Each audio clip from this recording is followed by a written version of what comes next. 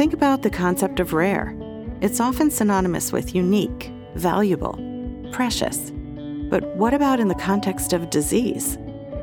Rare diseases are defined as having an extremely low prevalence, yet an estimated 30 million Americans have one. That's 1 in 10 people. Listen as we uncover some of the inspiring stories of lives touched by rare disease, and see how, in the end, we all have rare in common. Hi, I'm Andra Stratton, and we've got a special episode for you because it's Rare Disease Day. It's so exciting. It's a funny thing to celebrate, maybe seemingly to the general population. But for those of us with a rare disease who often talk amongst each other about rare disease every day, it's a day where we get to feel really proud and show our zebra stripes and talk about not only our struggles, but really our triumphs. So happy Rare Disease Day, everyone. The theme of this year was bridging health and social care. What does that mean? I think that means focusing on bridging the gaps in the coordination between medical, social, and support services in order to tackle the challenges that people living with rare disease face every day. Rare Disease Day is so important because it brings people together around the world to raise awareness of rare diseases and their impact on patients and families. And really, it's a day of celebration. When we took the podcast, Rare and Common on the Road, we had so much fun. This was just a few months back, and we had a chance to meet with so many inspiring people at the Global Genes Rare Patient Advocacy Summit in 2018. One thing that really stood out for me was Rachel Callander's keynote speech. Rachel is a speaker, author, and patient experience advocate. She works globally with healthcare professionals to educate on the importance of effective and empowering communication in healthcare. Again, there's so many inspiring stories, and whenever somebody gets on stage and has the opportunity to tell their personal story, it impacts us all in a unique way. One thing Rachel did, though, that I had not heard before was ask 3 questions that really we should ask ourselves in our journey with rare disease.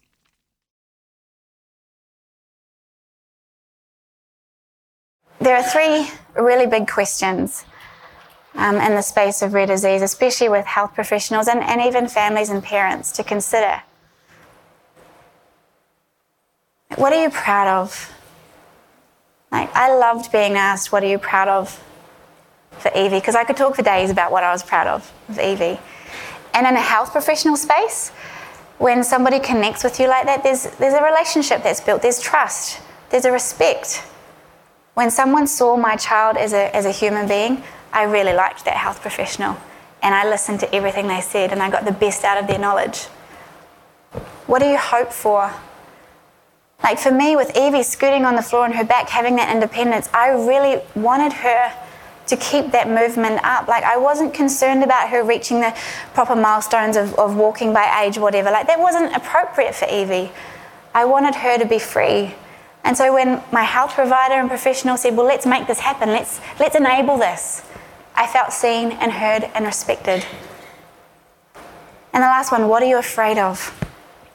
And this is a really confronting space often, but one where the most care can happen if people are brave enough to reveal these things. Because I was terrified of Evie vomiting, choking, aspirating, and me not catching it in time.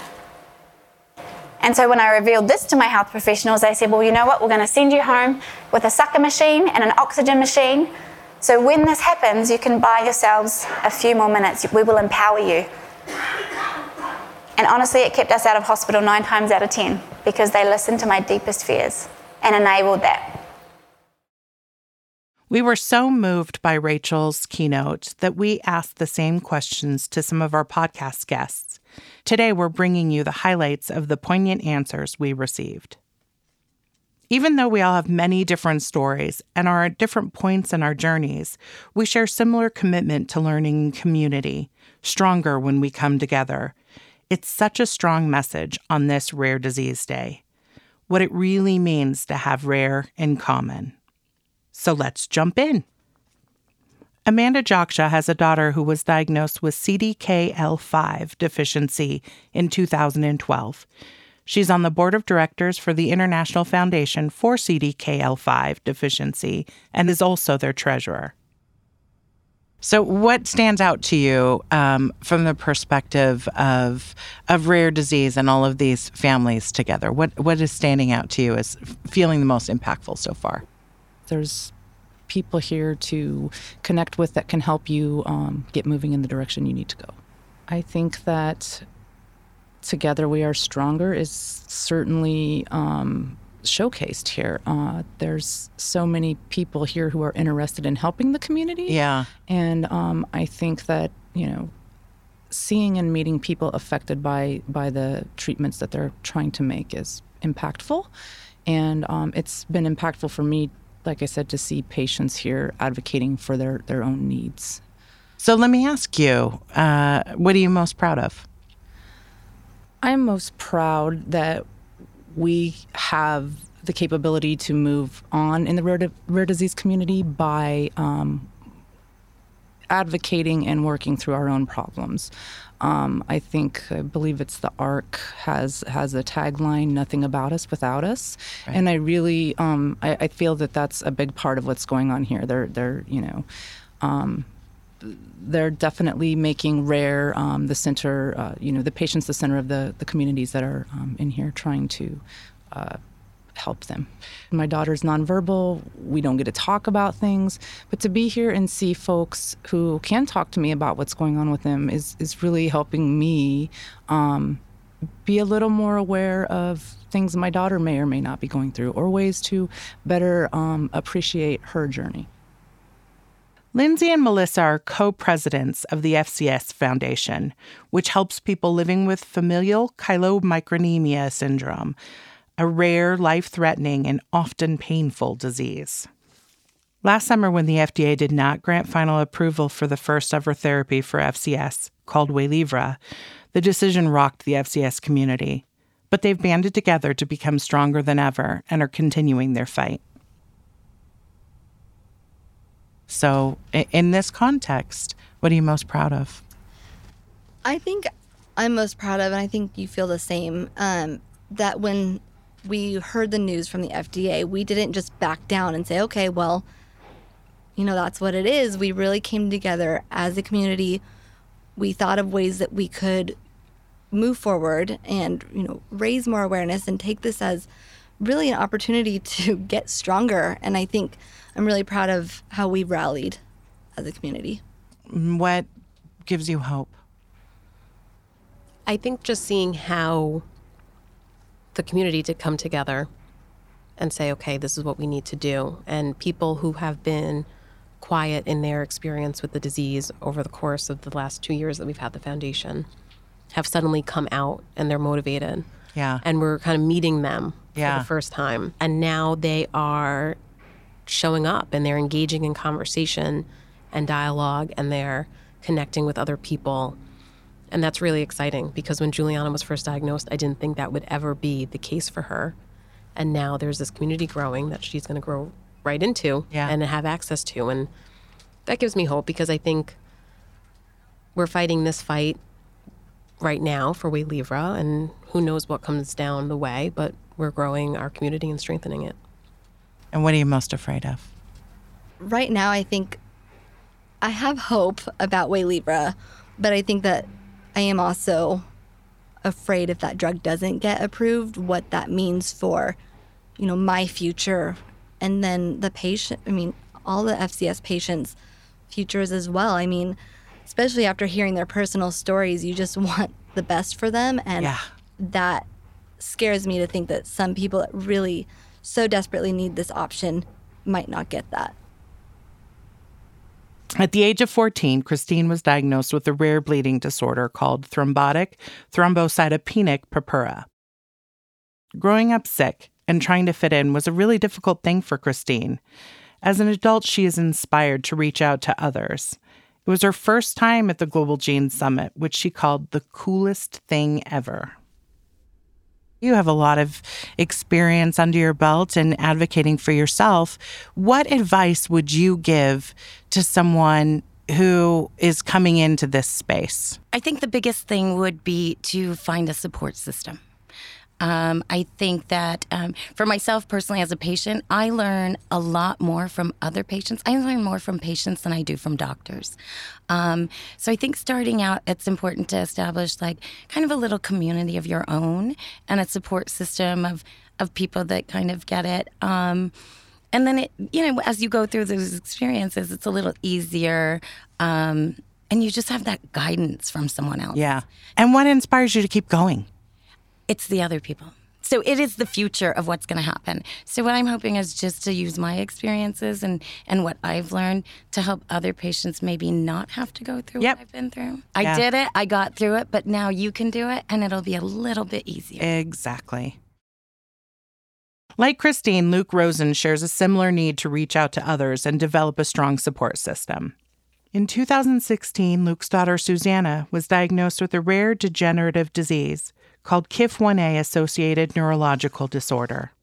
After hearing his diagnosis, Luke quickly found that there was very little information on KIF1A, but he turned that challenge into action and blazed a new path for KIF1A research. Since there is no cure or treatment, Luke created KIF1A.org, which raises awareness and money for research and discovery of a new treatment. He made so many quick strides that Luke was one of the recipients of the Rare Champion of Hope Award for Advocacy at this Global Genes Summit. As Luke feels he was given so much from the rare disease community, he now gives so much of himself to others who need his mentoring. His dedication is inspiring. So the 3 questions that came up this morning, what are you most proud of? I'm most proud of my children. Right. Like that's yeah.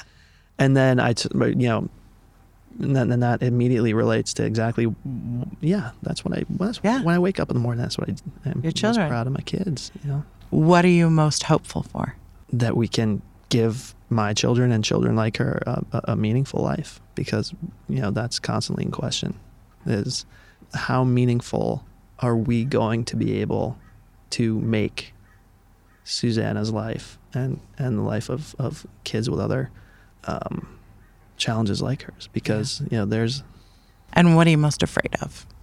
That we're not going to be able to give meaning to her life. I mean, she already has. Her life already means so much, But when I say meaning, I mean there's so much inside of her that's just dying to come out. Right. I want her to be able to have that independence, And so I'm hopeful that we'll be able to get there. And I'm terrified that we might not be able to get there. I also had the chance to talk with Angie Rowe, Interim Executive Director of Global Genes, which is now in its 10th year. Angie is inspired by the rare community because of the shared experience, regardless of the disease state. So, what are you most proud of? My 2 boys. Yeah. And what are you most hopeful for? Gosh, I'm most hopeful that we can get to a place in this world where people are more accepting of one another. Not just in rare disease, but I feel like we've kind of lost our way a bit. And I would hope that for my boys that I'm so proud of, that we can find a way. And what are you afraid of? That we won't get to that place. Now, honestly, like that we won't find our way and we won't find that commonality, and that is, I feel like we've kind of lost our way, and I hope that we, as a community of people on the earth, not just in rare disease, right. I really am afraid we won't find our way. But we're a special community. We are. So if the rare disease community can take what we are able to do as a community and just spread that to everybody, would be awesome. That's true. So I suppose as we wrap up Rare Disease Day, I should share my answers to those 3 questions. And I feel like it's cheating a little bit because I got to listen to some of my colleagues and mentors' answers. So I really thought about this. And so I'll ask myself, what am I most proud of? I think I'm most proud that I have taken really challenging life experiences, like my lipodystrophy diagnosis, and persevered. So for lipodystrophy specifically, my kids were, 10 or so when I was diagnosed. So they were really watching how I handled the diagnosis. And I really feel like I have, with other things in my life, I just said, okay, if you're going to do something, if you're going to be something, be really good at it. So I have modeled to them that a diagnosis does not have to end anything. As a matter of fact, it really creates a beginning. What am I most hopeful for?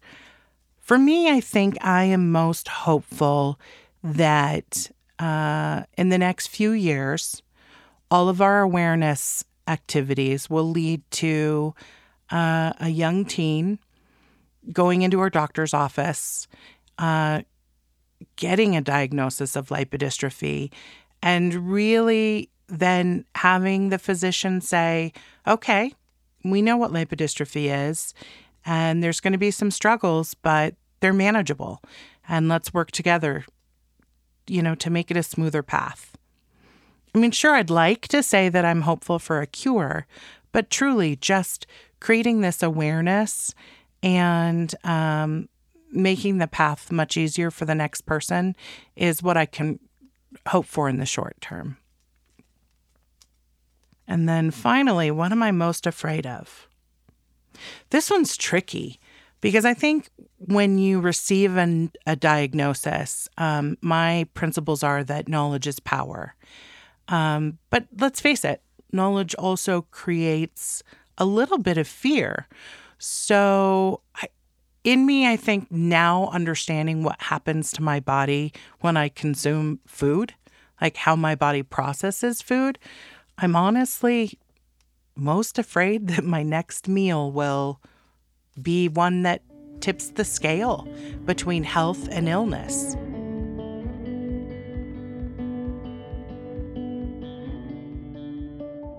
Next episode, we'll be back with Melissa Hogan. Melissa has a son with Hunter syndrome and is president of Project Alive, a nonprofit dedicated to fund research and find a cure for Hunter syndrome. Melissa was a recipient of the Rare Champion of Hope Award for Advocacy at the Global Genes Rare Summit, based on her drive and determination to overcome challenges and advocate for her son and for others. So this episode wraps up year 1 of Rare in Common, and there's no better way to say thank you than Happy Rare Disease Day. Keep on listening. Thanks for listening to this episode of the Rare in Common podcast. Tune in for more at rareincommon.com, listen to other episodes in the archives, and sign up to find out when new episodes are released. Rare in Common podcast. Click, listen, feel.